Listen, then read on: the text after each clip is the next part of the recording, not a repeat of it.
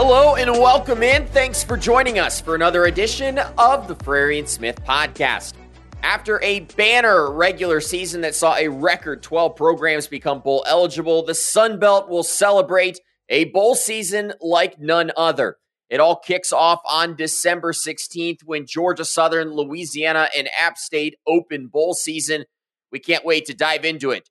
But before we do, we wanted to tell you about Monday's episode. Caden and I shared our experience at the Sun Belt Championship game, dissected the pivotal moments of that contest, and talked about Kamani Vidal's legendary performance to take home the championship belt.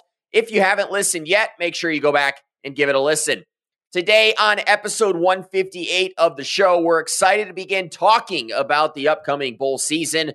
We'll be joined shortly by bowl season executive director Nick Carparelli to learn more about what goes into bowl tie-ins, how they choose the matchups, and much more. Plus, Kate and I will provide an early look at each team's bowl matchup. Caden, with that said, it was a banner regular season. 12 Sun Belt programs will participate in bowl season, the most of any FBS conference. You've played in 5 bowl games. You've been to 6. You even won an MVP in one of them. What makes this experience so great as a student athlete? Great question, Noah, and I think a better question is what doesn't make it a great experience. I think obviously the travel that comes with going to a bowl game, your whole team gets to go, so the redshirt players and the younger players get to travel with the team for the first time and see how that experience is. I'll never forget kind of my welcome to college football moment, traveling with the team for the first time as a redshirt freshman and seeing how our team prepares and that preparing me for eventually playing. But you have so many fun activities to do. You can immerse yourself in the cultures of whatever city you're in. The game's obviously fun to prepare for with a different opponent that you haven't faced. And really, it's just a fun time as far as team bonding goes, just really beyond the bowl game. If you think about it, all these campuses are now cleared out. It's finals time. There's students now leaving, and the only people really on campus left are the athletes and are your teammates. So it's a really good time to just bond with each other. There's no more classes, so you can fully dedicate to kind of getting to know your teammates, getting to know your opponent, and really just having a good time and trying to end the season in the right way, and having your family come to the bowl game and having their own fun experiences as well. So 10 out of 10 review. I wish everyone could experience what a bowl game is like, because it's definitely a fun time, and definitely happy for the Sun Belt that we have now 12 teams that are able to get this experience that not every team in the country and not every program in the country gets to have on a yearly basis. Hey, and if you win, you get to add a bowl ring to the collection. Caden, I know you've got quite the collection of your own. Well, like we promised, bowl season executive director Nick Carparelli will join us on this show. Let's not waste any more time. It's time to get to today's conversation. Well, we are really excited to have the executive director of bowl season, Nick Carparelli, on the Frary and Smith podcast. Nick, thanks for coming on in the midst of this busy time of year. Thanks for having me on, Noah. It's the greatest time of year. Absolutely a fantastic time that I know many college football fans look forward to. But Nick, let's talk a little bit about your background. You're hired in December of 2019 into your current role as executive director of bowl season. You know, now having navigated multiple successful bowl seasons, what are your favorite aspects of this time of year? Oh, I love everything about it. You know, I think first and foremost, it's really college football's time of year, right? It's when the entire sports world turns their attention to college football and bowl games. You know, I think every sport has their time of year on the calendar. NFL playoffs is in January.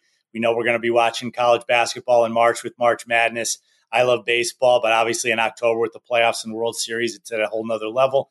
I think the same thing with college football. We're coming off a great regular season, and now we're looking to bowl season. 43 bowl games, really compelling matchups. 2 teams oftentimes who wouldn't normally schedule each other in the regular season are matched up, playing in a location they wouldn't normally play, and college football fans across the country are able to celebrate the sport. Appreciate having you on, Nick. Some of that got me a little fired up and more excited for bowl season as much as I was already excited. But you've worked in all areas of both college football and professional football. You've had stints, most notably with the Big East. As an administrator, you won a Super Bowl championship with the Patriots. You've guided efforts at Notre Dame and outfitted college sports teams at Under Armour. What elements of those jobs has helped prepare you for this unique role with bowl season?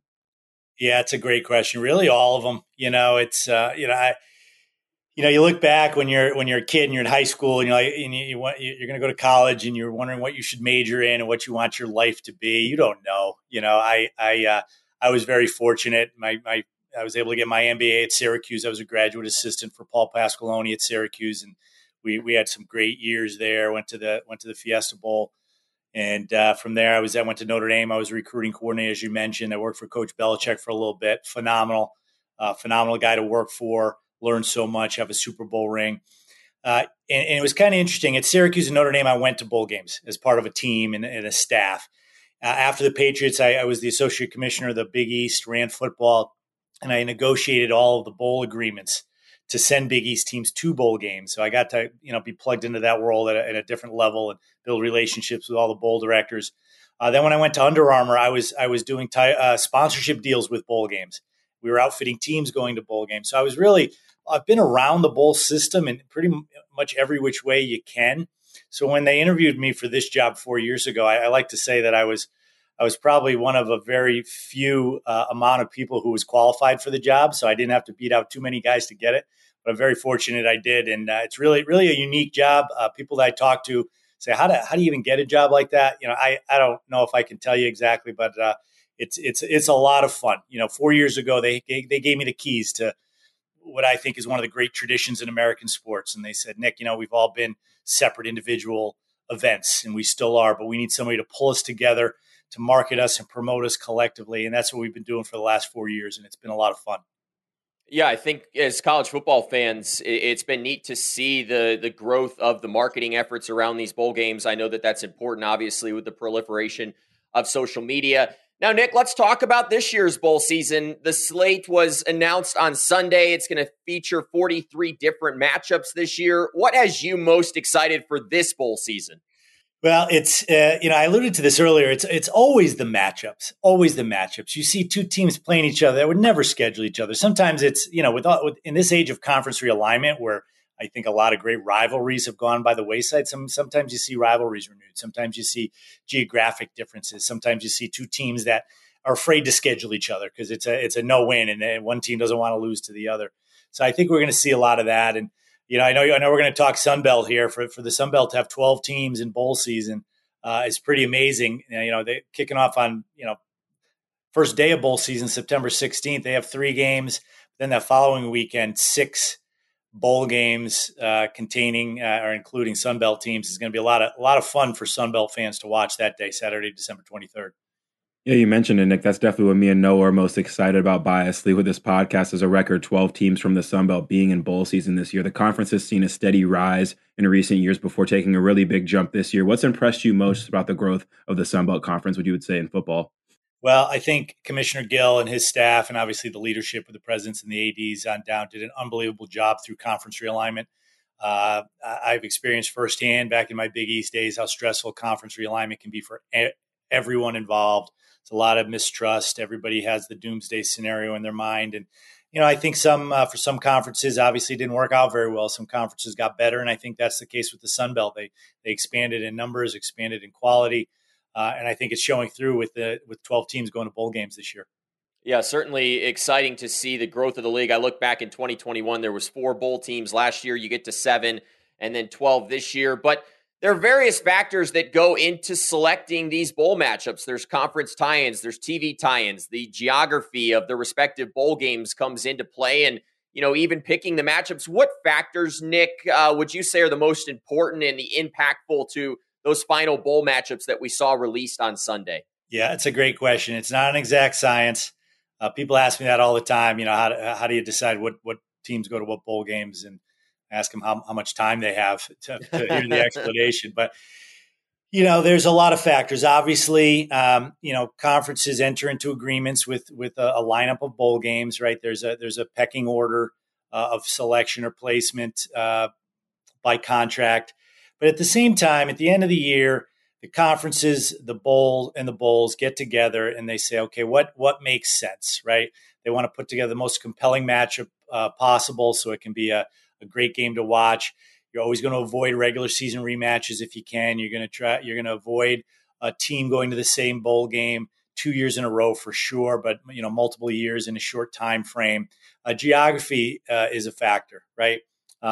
Both in terms of a great, exciting, fun destination if it's a long distance travel, but then if there's a team that maybe underachieved in the regular season, or maybe they're 6-6, and maybe their fan base isn't going to pile on and travel a long distance, and maybe you want to put them in a bowl that's geographically a little closer to campus. So, you put all those things in a bag and you shake it up and you do the best you can. And it always works out. Initially there's some teams and maybe some bowls that maybe don't love their matchup, but the games always prove to be great in the end. And a lot of people watch them. You know this. The television ratings for bowl games are almost illogical. You take the same matchup in the regular season and you put it in December and you call it a bowl game 2 to 3 times the people watch it. And I think that's the power of bowl season.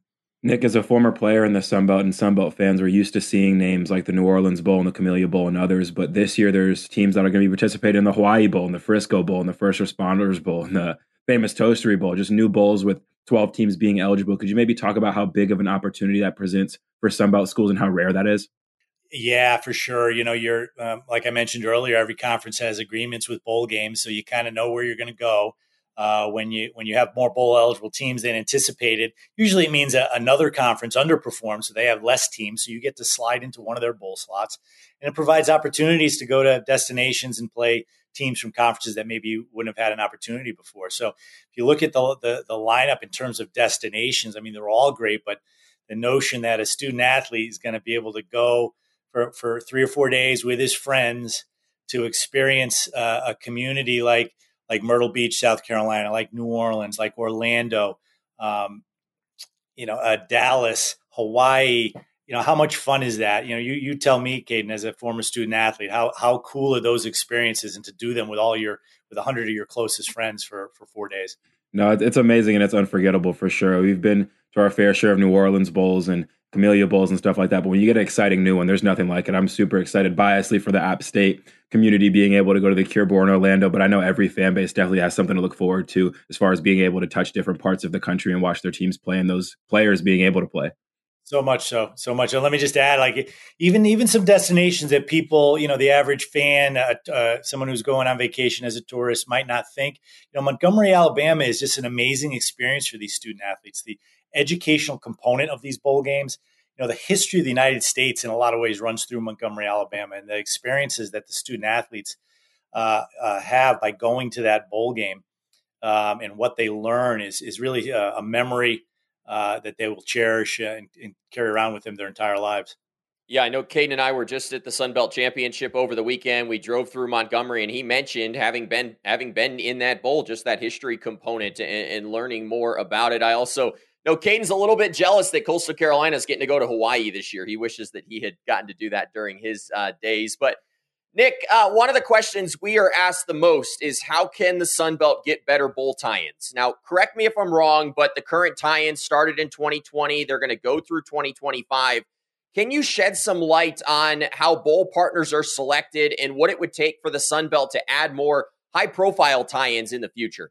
Yeah, I think all bowl opportunities are great. I don't know which ones are better than another. Obviously, that might be in the eye of the beholder. They all have great value. I do think in general, because of conference realignment, you're going to see a little bit of juggling of the opportunities, right? You're seeing conferences that have gotten a lot bigger, which means they need more bowl opportunities. You're seeing some conferences whose geography is changing drastically, right? So they're going to need some opportunities in some destinations in parts of the country that they might not have ever been able to go to before. So I think you're going to see some new bowls connected to some new conferences. And obviously, as a result, that'll create some new opportunities for the student athletes. Now, do you see with how rapidly college football is changed, do you see those bowl tie-ins maybe being looked at sooner than had initially been planned? I really don't think so. I think it'd be really hard to do. There's so many moving components and no one situation, no one contract or partnership is done in isolation. A change in one is going to cause a ripple effect and a change in many others that maybe none of the parties involved want to have changed.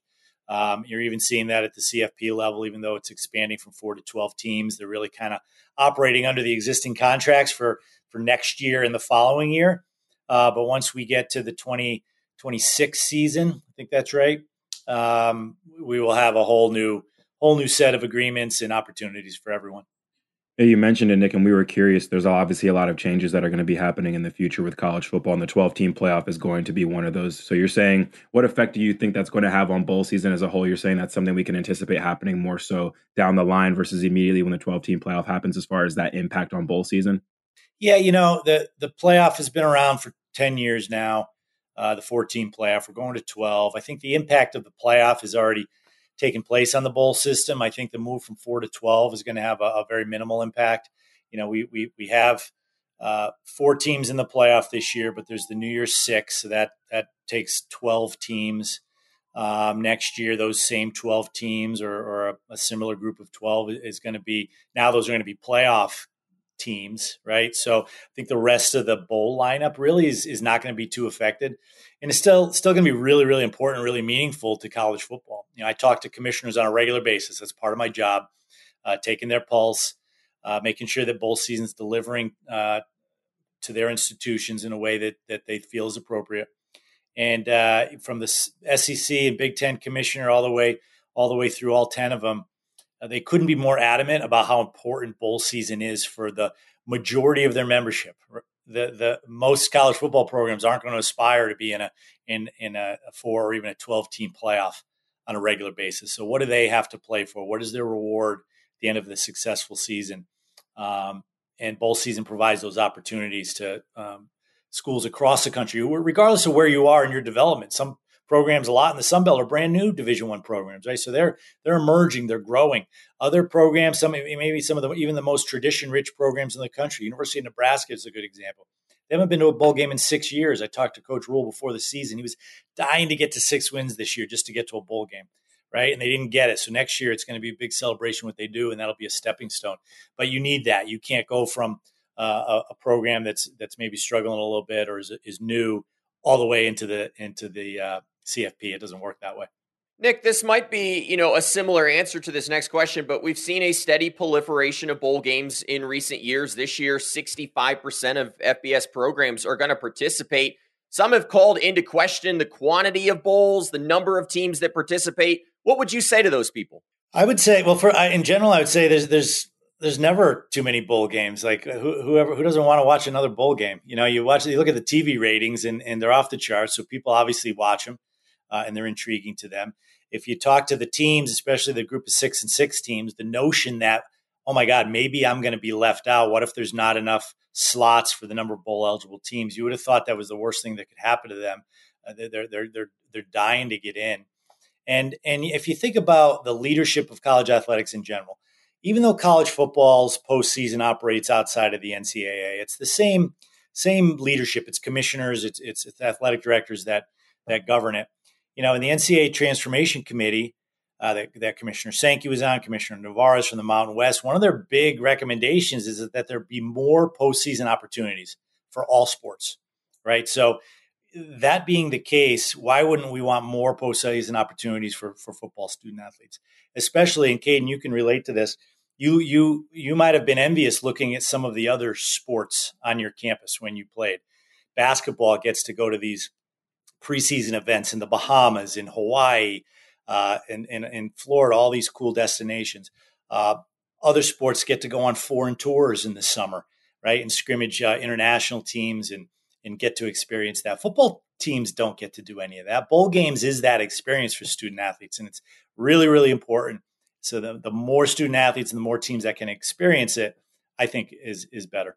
No, you nailed it on the head, Nick. Those are memories that the football players always cherish, their experience they always cherish. And I think every football student athlete that's been to a bowl game can definitely tell you all the details of those travel experiences, those little and big things that happen. So last question for you, Nick. I know Noah and I personally, like many others, like to kick our feet up, relax, watch as many of these bowl games as possible with as many screens up as possible. We're just curious, what does bowl season look like for Nick Carparelli? Do you attend any of these games? Do you watch a bunch of them? Are you a little worn out from them after working when they're all set up? What does it look like for you?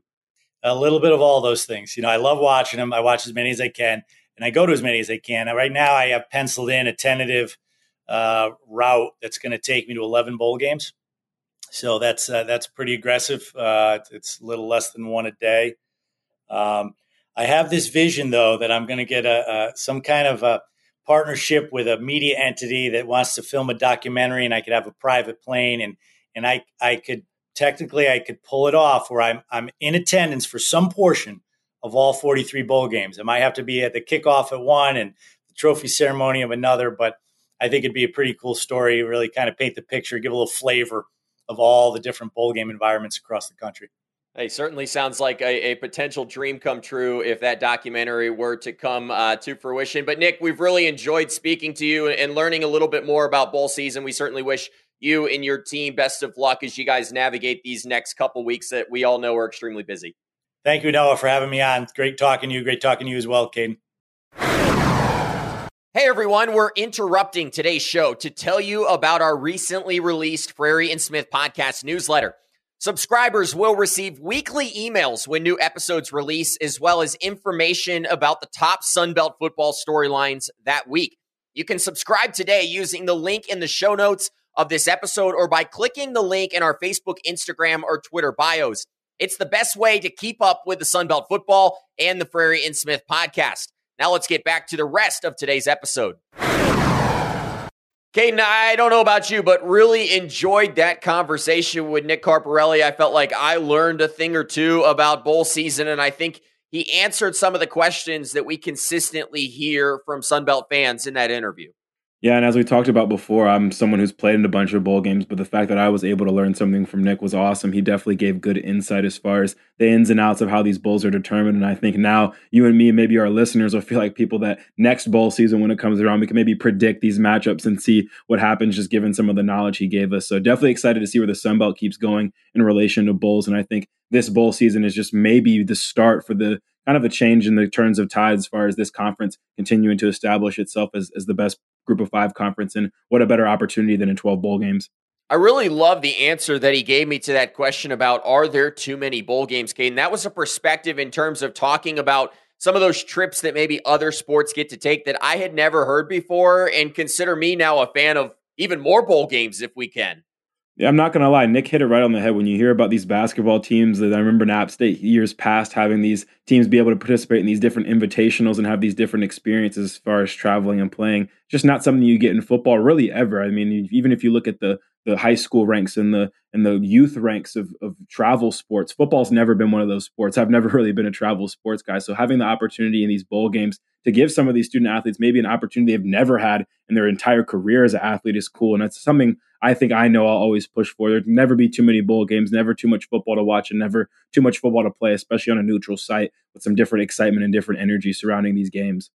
Well, Caden, we've got plenty of bowl games to talk about. We're going to provide an early preview of each of the bowl games that Sunbelt teams will participate in. We've got 12 to talk through. I know you spent some time looking at some of the opponents of these Sunbelt teams.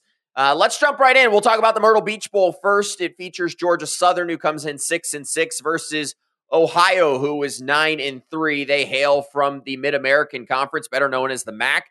This game will be played in Brooks Stadium in Conway, South Carolina, the home of the Coastal Carolina Chanticleers, on December 16th at 11 a.m. Eastern, 10 a.m. Central on ESPN. Caden, you and I broke these up a little bit. Just we're each going to take something that we're excited about in the matchup. I'll go first here. This is Georgia Southern's first appearance in the Myrtle Beach Bowl. It's a great test, in my opinion, for a red-hot Ohio team that's won 4 of their last 5 games. I'm excited to see how Georgia Southern's high-powered offense plays against this stingy Ohio defense that is one of the best in the nation, particularly against the pass. Caden, I'm excited to see how Sunbelt leading passer Davis Brin fares in this game. Yeah, and a similar token, Noah, I think this Ohio defense, compared to all of the others from all the other opponents that these Sunbelt teams will face, is the most menacing by far. You mentioned it. They're 5th in the nation in points allowed right now, giving up just 15.4 points a game, and they're 4th in the nation in yards allowed, giving just 264 yards. Under 300 yards is high elite level defense, and they're going to see it in this one. And I think when you look at their team as a whole, they have 2 all defensive players when it comes to conference at the inside linebacking spots in Houston and Thompson. Those are 2 studs in the middle of their defense that have just infectious play. When you watch them play, all the guys around them kind of embody that identity too. And it does worry me a little bit because we saw what defenses like James Madison and Wisconsin were able to do to Georgia Southern this year, and even defenses like Old Dominion and App State towards the end of the season. So I think this Ohio defense is cut from a very similar cloth from those teams. So I'm very curious to see how Georgia State goes up against probably one of the better, more high-end defenses we'll see out of the entire bowl season across probably the entire country. Everybody loves a good offense versus defense matchup. Moving on to the R&L Carriers New Orleans Bowl. It features 6-6 Louisiana taking on Jacksonville State, who's 8-4 out of Conference USA. They got into bowl season in a similar manner that James Madison did. Not enough teams to fill out the 43 bowls this season. Louisiana will be appearing in their 6th consecutive bowl season dating to 2018, Caden. They consistently live in bowl season. Found this interesting. This will actually be their 7th New Orleans Bowl appearance. They appeared in 5 of 6 New Orleans Bowls from 2011 to 2016. This is their first since 2021. And Caden, I'm excited to see Chandler Fields in this game and how he does against Jacksonville State. He got an opportunity in the bowl game last year, didn't play great, but Caden, when you look at his play since taking over for Zeon Christ, he's got 8 total touchdowns in his last 3 games. He's thrown for 7, just 1 INT through the air. I'm excited to see how Chandler Fields fares against Jacksonville State. It's definitely been great to watch Chandler kind of grow week after week since assuming the role as a starter. But I think for this entire UL team, they're going to have their hands full on both sides of the ball. I think this is a very balanced Jacksonville State team that has impact players on both sides of the ball. Their best player is probably an offensive guard who's a stud transfer from UGA. They have a great tight end. They have a great running back. But knowing this UL team, we know they're going to try to have their way up front in the run game. And I think that's going to be the biggest matchup in the trenches. This run defense of UL versus the run offense of UL versus the run defense of Jacksonville State. This is a team that only holds opponents to 113 yards per game on the ground. So I would imagine that Kadobe, Washington, Perry, we even saw Fields get a little involved with his legs in the last game. We saw him get involved in the run game. So it's going to take all of them. I think it's going to take a village to get by this J-State defense rushing the ball. And I'm really excited to watch that matchup in the trenches and with the skill players that are going to have to go toe-to-toe in the run battle in this matchup. Hey, it's fair to say Louisiana struggled a little bit down the stretch once Zeon Christ went down to run the football, did perform well in that last game, so certainly something to keep an eye on. Well, Caden, our next bowl game, you don't hear me sing on the podcast too often, but we're going to talk about the Avocados from Mexico Cure Bowl.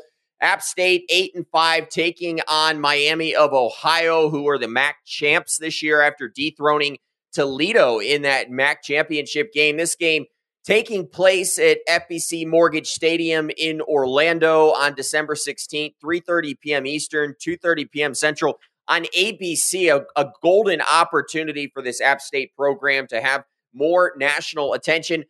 App State, Caden, I'm just excited that they are making their return to bowl season, as many Mountaineers fans certainly are as well. This will be, a return after missing that bowl game last year. Caden, I'm also excited to see App State in a new bowl game. They've been to the Camellia Bowl twice. They've been to the New Orleans Bowl twice, the Dollar General, the Myrtle Beach, the Boca Raton Bowl. Also can't wait to see Joey Aguilar one last time this season. He recently announced that he's coming back to App State. That was a huge piece. The collective, that 3333 collective at App State, really working hard to keep him as a Mountaineer. But Caden, the Sun Belt Conference Newcomer of the Year, has accounted for 42 touchdowns this year, has an outside shot at 4,000 yards of total offense. And like I said, he's coming back for another year. Can't wait to see Joey Aguilar in this game. Yeah, I was really looking forward to this game for App State playing Miami of Ohio until I looked up some stuff about Miami, Ohio. This team is the real deal. They're playing like they still have Big Ben Roethlisberger on their team. They dropped their final game, or their first game of the season against Miami, and then they kind of split games against Toledo in the conference championship in the regular season. So to me, in football math and boy math, this is really a one-loss team. Their defense is what stands out the most. They have a great front seven that's loaded with first and second team talent in their defensive line and their linebackers. They're holding teams to just 16 points a game. They held Toledo to just 14 points in their conference championship game. They blocked 2 field goals in that game, and I feel like they have a lot of similar traits to the Troy defense that App State just faced, which is a little bit scary if you're a Mountaineers fan. They have 34 sacks this year. They can generate pressure, and it's sneaky a good kicking matchup as well. We're familiar with Michael Hughes and App State, but this kicker, Graham Nicholson, has a leg on him as well. He's the special teams player of the year in the MAC conference. So if it's a close game, it might come down to these kickers as well. But these are both really good teams that are going to be standing toe-to-toe. And I think this Miami of Ohio team has a lot of championship DNA, similar to what we saw in App State this season at the end of things. Well, we can certainly tell who did more prep than the other so far in this episode. Great nugget there about the kicking game. Also, both of these teams have beat ranked teams this year. App State took down JMU. Miami of Ohio taking down Toledo in that MAC championship game. Moving on to the famous Toastery Bowl between Old Dominion, who's 6-6. They will take on Western Kentucky, who was 7-5 in Conference USA. This game normally called the Bahamas Bowl, but some stadium renovations taking down in the Bahamas. So moved to Charlotte this year. Jerry Richardson Stadium, the home of the Charlotte 49ers, will host this game on December 18th at 2:30 p.m. Eastern, 1:30 p.m. Central on ESPN. First bowl appearance for Old Dominion since 2021. Caden, a couple of old friends matching up here. They played each other every year from 2014 to 2021 when they were members of Conference USA. And I'm excited to see these two high-powered offenses. What's Grant Wilson and Austin Reed going to have in store? Do the run game show up for both of these sides? I think that there is a real chance here to see a lot of offense in this game, and count me in for that. No, I'm looking for Old Dominion to break the curse in this game. I'm begging, actually, on my hands and knees for Old Dominion to break the curse because this Western Kentucky offense has been dominating Sunbelt teams for 2 straight bowl games now, starting with Bailey Zappi shredding me and the App State defense with 59 points against us in our bowl game in Boca Raton, followed by a 44-point performance against South Alabama in the New Orleans Bowl last season. So Old Dominion, break this curse. We know this offense is going to throw the ball everywhere. Y'all have seen it on film. I've watched this team on film. You watch Austin Reed, whoever's at quarterback, throwing the ball all over the yard, and you're like, there's no way that they're going to do that to us. And they do it to you. And they've done it to Sunbelt teams the past 2 years. We know Austin Reed's going to be throwing it everywhere. Malachi Corley is one of the best receivers in college football. If you're Old Dominion, watch the Troy film, watch the Ohio State film, and watch the Jacksonville State film, because those are 3 teams that had a lot of good success against this offense and slowing them down. And Old Dominion, I've seen you play this year. You stand toe-to-toe with everyone. You play well. I believe in you. Please break this curse and don't make it a 3rd straight year where Western Kentucky's terrorizing the Sun Belt in a bowl game.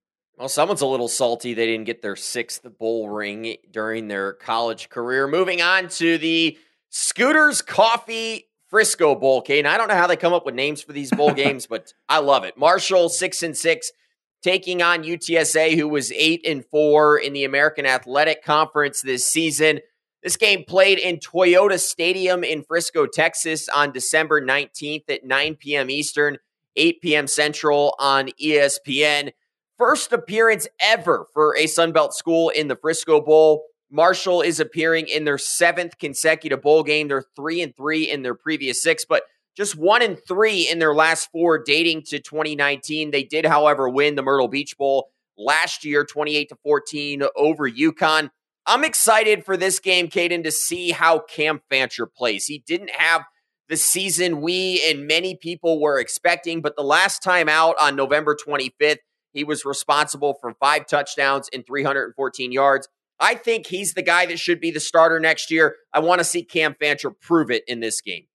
Yeah, someone who had a lot of faith and a lot of belief in Cam Fancher heading into the year. It'd be great to watch him finish things off strong in a bowl game. But I think when it comes to this Marshall team, they really only need to stop 2 people in this game that should be highlighted. I think for the defense, they have to slow down Josh Cephas. Their quarterback, Frank Harris, an experienced guy. He's one of those guys that has 6, 7, 8 years of eligibility. He's seen it all. There's not anything that this Marshall defense is going to be able to show him that he hasn't seen before, but they have to make it hard on Cephas, who's 6'3". He's caught over 80 passes in back-to-back seasons. He has over 1,000 yards already in this season, and he's one of the best wideouts in the nation. And for the offense, they have to stop the conference defensive player of the year, Trey Moore, who has 16 sacks this year, only behind Jalen Green and Javon Solomon, little flex for the Sun Belt in the entire country. And we saw what Jalen Green was able to do. He was wreaking havoc against this Marshall team, and Trey Moore can do the very same thing as far as his capabilities and applying pressure. So they're definitely going to have to stop that guy. Those 2 guys, I think, are going to be big major keys for this Marshall team, who down the stretch had issues on both sides of the ball. If they can pinpoint those 2, I think they'll see a lot more success.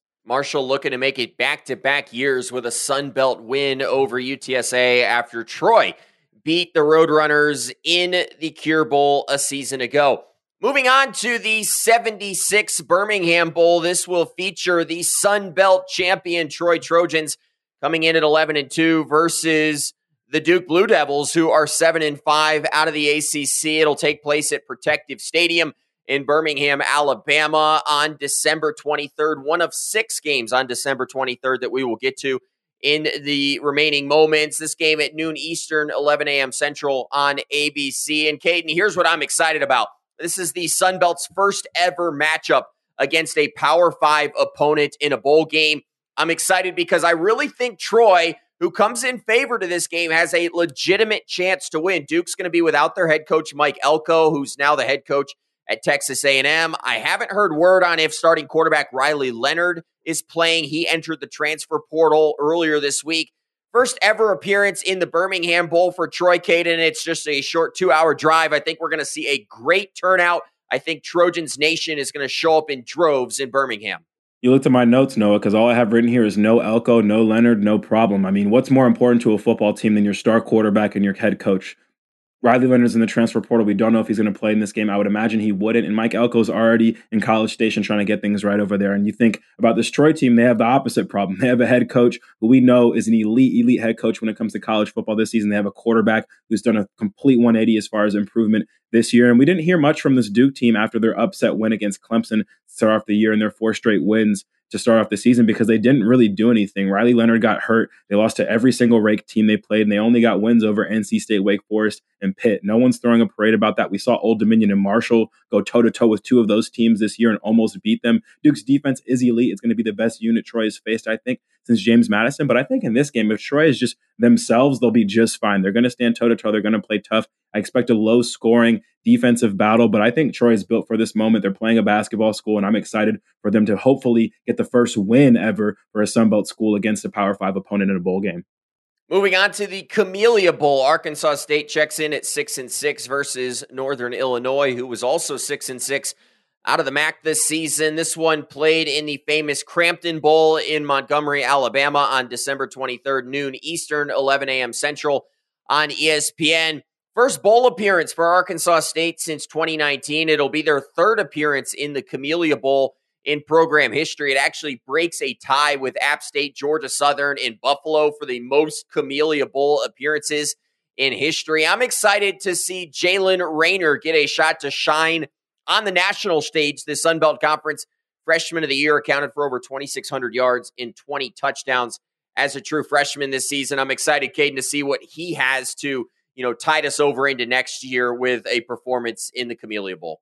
I'm definitely excited to know we've applauded this Arkansas State team for their amazing turnaround this year and the amazing season their freshman quarterbacks had. But all season long, they have not been able to find a way to stop the run. They're the Sun Belt's worst run defense this year with 183 yards on the ground per game. And if you look at all their losses, you can definitely point to their run game being an issue. And they're going to have a very tall task in this one when they face running back Antario Brown. He's a first-team all-conference guy. He has over 1,000 yards this season, 10 touchdowns. He's 5'10", 220, which is never fun to tackle. Trust me, I've tried to do it before with those body types. But I think for Arkansas State, the negotiations for winning this bowl game start and end with stopping the run and more specifically stopping this bad man that's going to be back there getting the ball for them.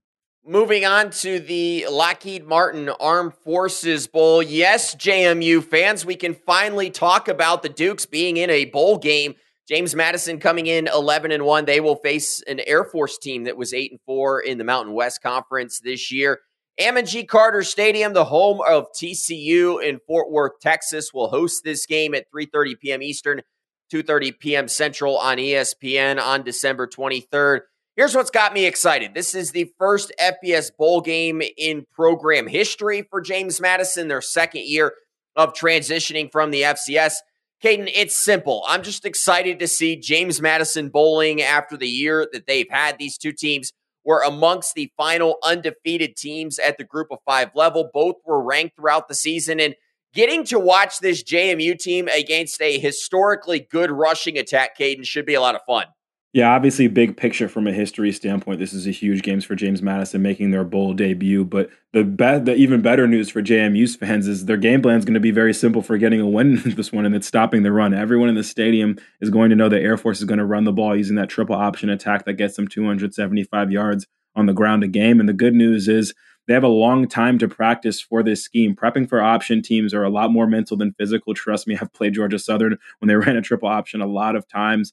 And they had, before they started running this air raid attack. And the best news for James Madison, maybe on top of that, is that they're absolutely built to do this. They're the nation's best run-stopping team, and they're about to prep for the nation's 2nd best run offense in the entire nation. So the bad news is, I think, is that there's a lot of guys in this front 7 that are in the transfer portal right now. Very curious to see which ones play and don't play for James Madison and who steps up in the most crucial part of this entire matchup, which is going to be James Madison's excellent run-stopping defense versus this rushing attack of Air Force. Plus, we'll have an interim head coach for James Madison after Curt Cignetti left for Indiana. Sorry, Dukes fans, I just had to mention that. Moving on to the famous Idaho Potato Bowl. I think this is my favorite bowl name that the Sun Belt will play in. Georgia State checking in At 6-6, they will face Utah State, who's 6-6 out of the Mountain West Conference. Albertson Stadium, the host of this game. It's the home of Boise State in Boise, Idaho. They will be playing on the blue turf. 3:30 p.m. Eastern, 2:30 p.m. Central on ESPN on December 23rd. Caden, it symbolizes a return to bowl season for Georgia State. They missed bowl eligibility in 2022. They had played in bowl season in 4 of the last 6 seasons. It'll be the final game of Darren Granger's career, and that has me excited.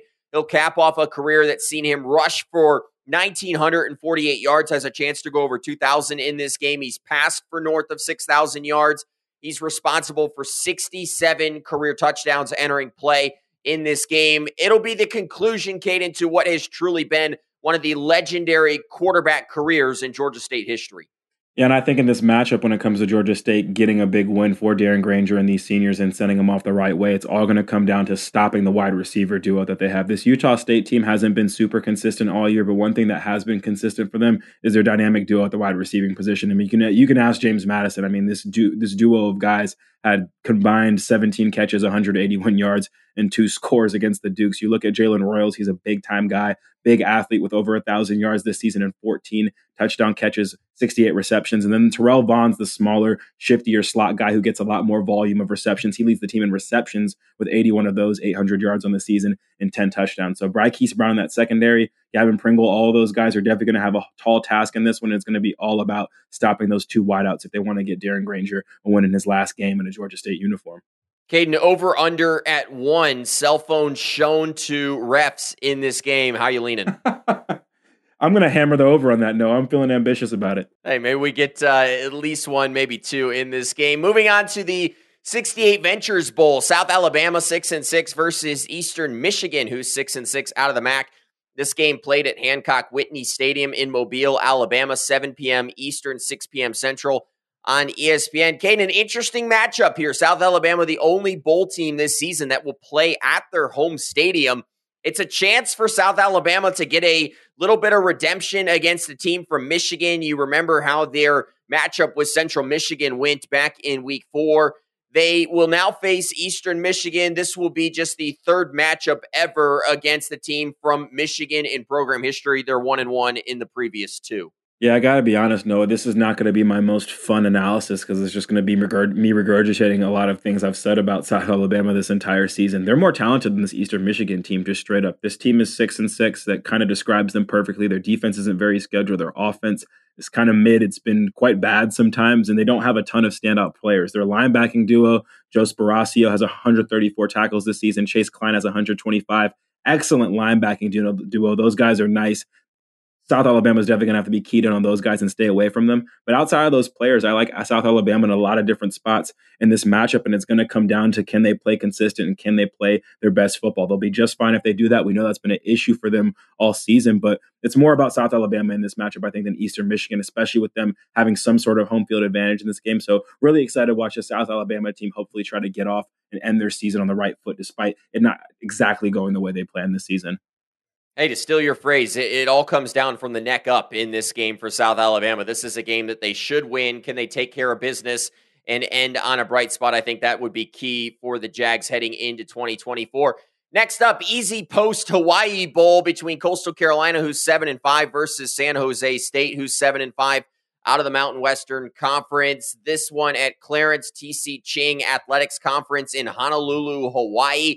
10:30 p.m. Eastern and 9:30 p.m. Central on ESPN. And Caden, basically, I'm excited about this one because this is the first Sunbelt team playing in a bowl game in the state of Hawaii. And honestly, I wish I was going to this game. Quick fun nugget. There's only one current league member, Southern Miss, who has participated in a Hawaii Bowl. They actually won it 24-17 back in 2011 over Nevada. This was the year after Colin Kaepernick left the Nevada program. Grayson McCall expected to suit up and play one final game in a Coastal Carolina uniform. And Caden, based on his Instagram activity, he's going to have a fresh new haircut. I've seen that he shaved the locks off.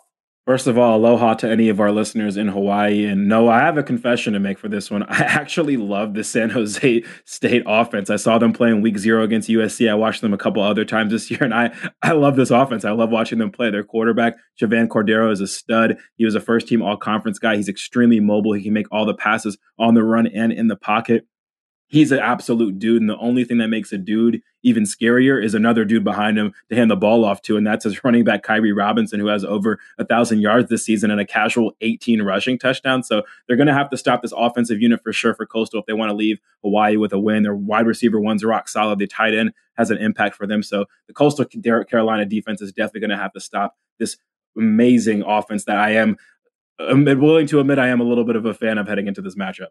Well, Keith Gill, if you're listening, consider Caden and I big fans of a future bowl tie-in with the Hawaii Bowl. Both of us would love to go cover that for the league. The Surf Pro First Responder Bowl, the last bowl matchup that we will talk about, it takes place the day after Christmas between Texas State, who's 7-5, and Rice, who's 6-6, out of the American. Gerald R. Ford Stadium, the home of SMU in Dallas, Texas, the host, 5:30 p.m. Eastern, 4:30 p.m. Central on ESPN. Caden, first ever bowl appearance for Texas State in their program history. The program has been bowl eligible twice before. Most notably, they were passed over as a 7-5 team in 2014. Not this year.